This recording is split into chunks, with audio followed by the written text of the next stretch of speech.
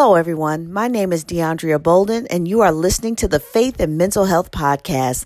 This is a weekly podcast where I discuss a variety of mental health related topics from a faith-based perspective. Today's topic is 7 tips to help you prepare for the new year. And so I thought this was a great topic because this obviously is the time of year where we're transitioning from one year to another. This is also a time where a lot of people begin to really evaluate their life and even look at and evaluate the last 11 and a half months, seeing what went good, what didn't go so good, what was fruitful, what was an epic fail, whatever it was. This typically is around the time where a lot of people are doing that, really reflecting, really thinking and looking.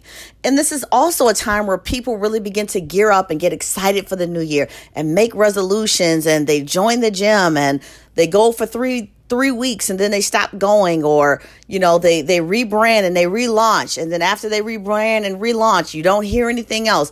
And so these tips are to help us not only prepare for the new year, but give us some things that can help us be consistent and keep progressing throughout the entire year so that we don't start and stop and that we don't hit and miss. And so the first tip is to set standards and boundaries. It is important that every area of your life has standards and boundaries. And so standards are going to really dictate what is acceptable and what is not acceptable. With your standards, you're going to say the bar is up here and I'm not going beneath this bar. And so this can be for relationships, and it does not have to be romantic relationships, business partnerships, collaborations, friendships, whatever it is. Having those standards in place, even financial obligations or finances and budgeting or whatever it is, you want to have standards and boundaries in place, because a lot of times we lose the opportunity to become more fruitful in our life because we're not disciplined enough to have and keep standards in place. Now, boundaries are to ensure that those standards are not violated, because once our standards are set, our boundaries will help ensure those standards are not breached. And so that's really important to have those standards and boundaries. Number 2 is to set realistic, obtainable goals. And the word realistic and obtainable are 2 very important and key words, because you want to make sure that your goals are realistic. If someone told me they wanted to be a dentist in 3 years and they don't have a bachelor's degree, although that is an obtainable goal, it's not realistic 3 years from now. They would still have to get a 4-year degree before they could go and study dentistry. Same thing. If somebody said, hey, I got a credit score of 330 and I'm trying to get a house in 3 months. Although becoming a homeowner is definitely an obtainable goal, it probably wouldn't happen in 3 months with a credit score that low. And so we want to make sure we're setting goals that are realistic with our timelines and realistic as far as it being something that we can accomplish with effort and hard work. And so when our goals are not realistic, we tend to get disappointed, discouraged, or even disgusted and feel like we failed. And so I like to tell people to get some low-hanging fruit goals, some goals that are easily and quickly obtainable, because it makes us feel good. It helps our self-esteem rise. It encourages us. It pumps us up to keep going, because if all of your goals are 10, 20 years out, you may kind of lose sight and lose heart after a while if you're not a very driven and focused person. But getting some wins in between long-term goals is a great thing. And that's why I'm like, don't just create long-term goals. Make sure you also have some short-term goals as well, and some low-hanging fruit, some easily reachable goals. Number 3 is to manage your time. And so this is a big one, because how much time do you waste sitting in front of the TV? How much time do you waste on social media? How much time do you waste doing things that have no spiritual benefit to your life? How much time do you waste doing things that don't bring you closer to your purpose, that don't get you any closer to the goals and the lifestyle and the plan that that you have set for your life? Even how much time do you spend wasting doing things that don't bring you closer to what God has shown you? And so we have to remember where we're sowing our time, that's where we're going to reap. And so we want to make sure that we're not wasting our time. And if you have to, and I even do this for my kids in the summer so that they're not wasting their whole summer watching TV and doing nothing. I set a schedule for them. I have no problem even setting a schedule for myself to ensure I'm spending time getting things done. So that may mean setting time for your daily devotional and your time in prayer and in the scriptures. Setting time aside that you're working on the goals that from tip number 2. That you're setting time aside to make sure you're ironing out the details of your life so that you start getting the results you want. Too many times we want to put 1% effort in and get 100% results out. And so if you want your life to get better, you have to work it. And that can mean managing your time. If you have to, get off social media. Although my ministry and my business related social media pages and things like that are still up and active, my Facebook profile is completely deactivated. And I find that my productivity has gone up a lot more. I'm getting a lot more things done. And it's just a good feeling also sometimes to get away from a lot of the busyness and the things on there. So you can focus on what you need to do. And so manage your time. Good time management, not wasting your time doing frivolous things. And that doesn't mean never taking time to enjoy yourself or having downtime. That's not what I'm saying. But, watching 40 hours of TV a week, nobody needs that, especially when your life is not where you want it to be. The fourth one is to be consistent in prayer. And this is one a lot of Christians struggle with. And ironically, prayer is what Jesus said that man should always do without ceasing. And you can find that in Luke, the 18th chapter. And so prayer, one thing about prayer, you don't have to be religious with it. You don't literally have to go into a closet. God is not going to get mad if you don't pray for 3 hours at a time or if you don't pray the exact same time of the day. And so, but prayer should come from a place of relationship, especially consistent prayer. And it's something we can do throughout our day, every day. You can pray in your car. You can pray when you're on the job. You can pray when you're shopping at the store. You can pray when you're, going to drop the kids off or whatever it is. And just know there's nothing wrong. If you have a prayer closet, nothing wrong with it. Do that. If you have the specific special time, a prayer that you have every day, especially if you like I said before, if you're managing your time and you've set a schedule, you may have a set time every day. Nothing wrong with that. But there's also nothing wrong if today you may pray longer. Today, you may not have prayed an hour today. You may have prayed more like 20 minutes, whatever it is. And so God honors what we do from a pure heart. But we want to make sure more than anything that we're praying consistently and we're praying from a pure heart. But we also, as we're maturing as believers, we also should realize there's so much stuff to pray for. We also shouldn't be praying a 3-minute Mickey Mouse prayer either. So we want to have a balance with our consistency in prayer and our making sure that we're growing. As we're maturing in Christ, that our prayer life is expanding.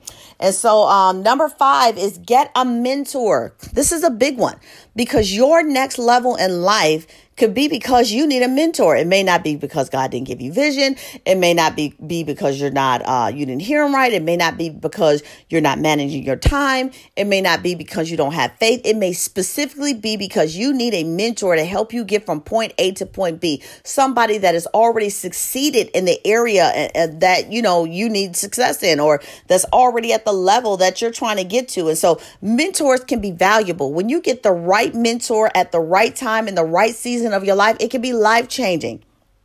But before finding a mentor, always pray and ensure that you're finding the right person to aid you in your journey so you're not wasting their time or yours. The mentor you want may not be the mentor you need. So keep that in mind and trust God to lead you in the right direction as you pray and ask him to send you to the right mentor. Number 6 is don't neglect your mental health. This is a big one. People are securing the bag and building a platform, but their life is in shambles. Mentally, they're distraught. Emotionally, they're unstable and unhealthy. And so you do not want to go another year with unresolved trauma, unresolved issues from childhood, being mentally unhealthy, because if you are not mentally healthy, it's impossible for you to be at your best. And so don't try to keep pursuing your best life when you're at your worst. And so sometimes we're stuck in life because we refuse to address things that we're neglecting, things that need attention, such as our mental health. We won't address the issues of our soul. And so one mistake people make is they will realize they need help. Thank the Lord. They'll go to therapy. They'll find a professional licensed therapist. They'll go a couple times and they say, I feel so much better. And they stop going. And so you don't want to ghost your therapist. You need to keep going until you and your therapist both agree you're ready to move on.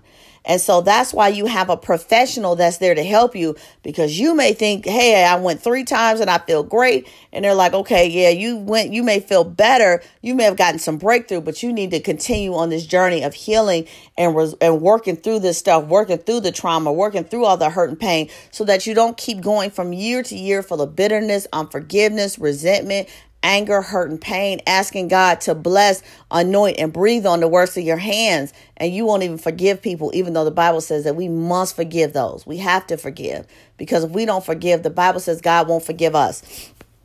So it's important. Don't neglect your mental health, because you want to win. When you're winning, not just successful in your business or whatever it is you're building, but you're winning in your mind. You're winning. Your soul is healthy. You want to be like 3 John, the 2nd verse, where it says, beloved, I wish above all thou mayest prosper and be in health, even as thy soul prosper. You want to prosper. You want to be healthy, body, soul, and spirit. 1 Thessalonians 5:23 talks about body, soul, and spirit. We don't talk about mind, body, and soul. The Bible declares we are body, soul, and spirit. So it's important that we take care of our physical health by exercising, getting a better diet. And sometimes that will help us feel better mentally. You can't eat a diet of junk food and wonder why you feel terrible. Exercising, that there's a lot of benefits to exercising and cardio and all that stuff.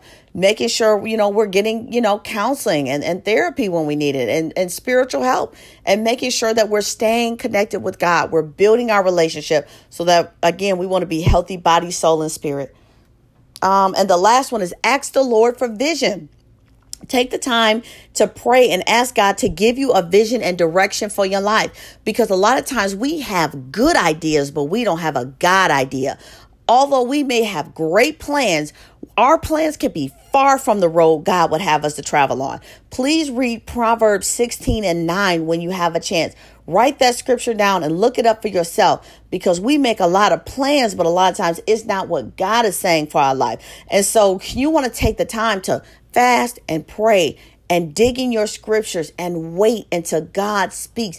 It may take some days of seeking him until he really gives you clear vision and direction for your life. Because a lot of times we see the big picture, or we know we're trying to get to a more fruitful place, but we don't allow the Lord to direct us. We don't allow him to direct our path, because we can't lean on our own understanding. We have to trust in the Lord with all our heart.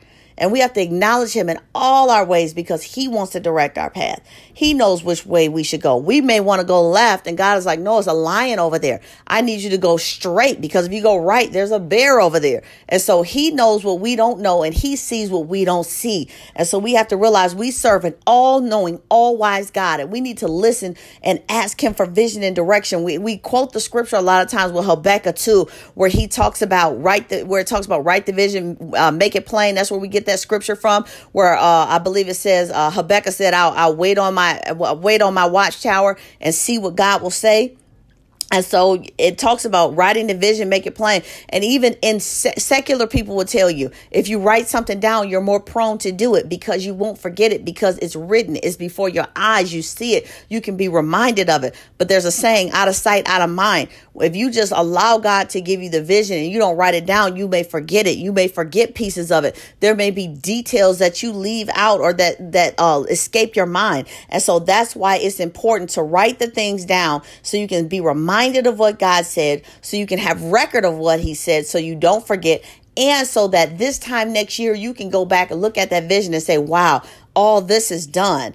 And or you may look and say, okay, this didn't go right. Let me go back and see if God will give me, the right strategy to do this. Maybe I made some missteps, or maybe I made messed some stuff up. And even when you're asking God for vision, a lot of times that may help you with your goals.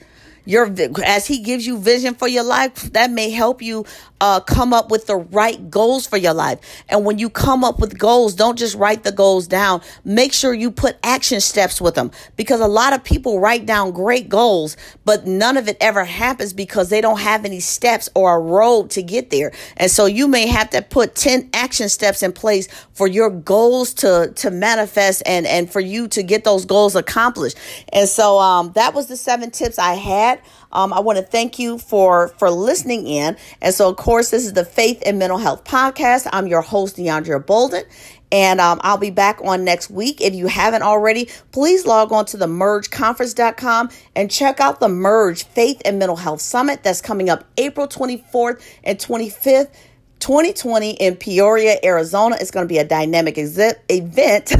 And also, if you haven't, log on to DeAndreaBolden.com and pre-order your copy of Mental Reset. It's a 15-day devotional and journal that I'm getting ready to release on next month. And so thank you so much for tuning in, and God bless.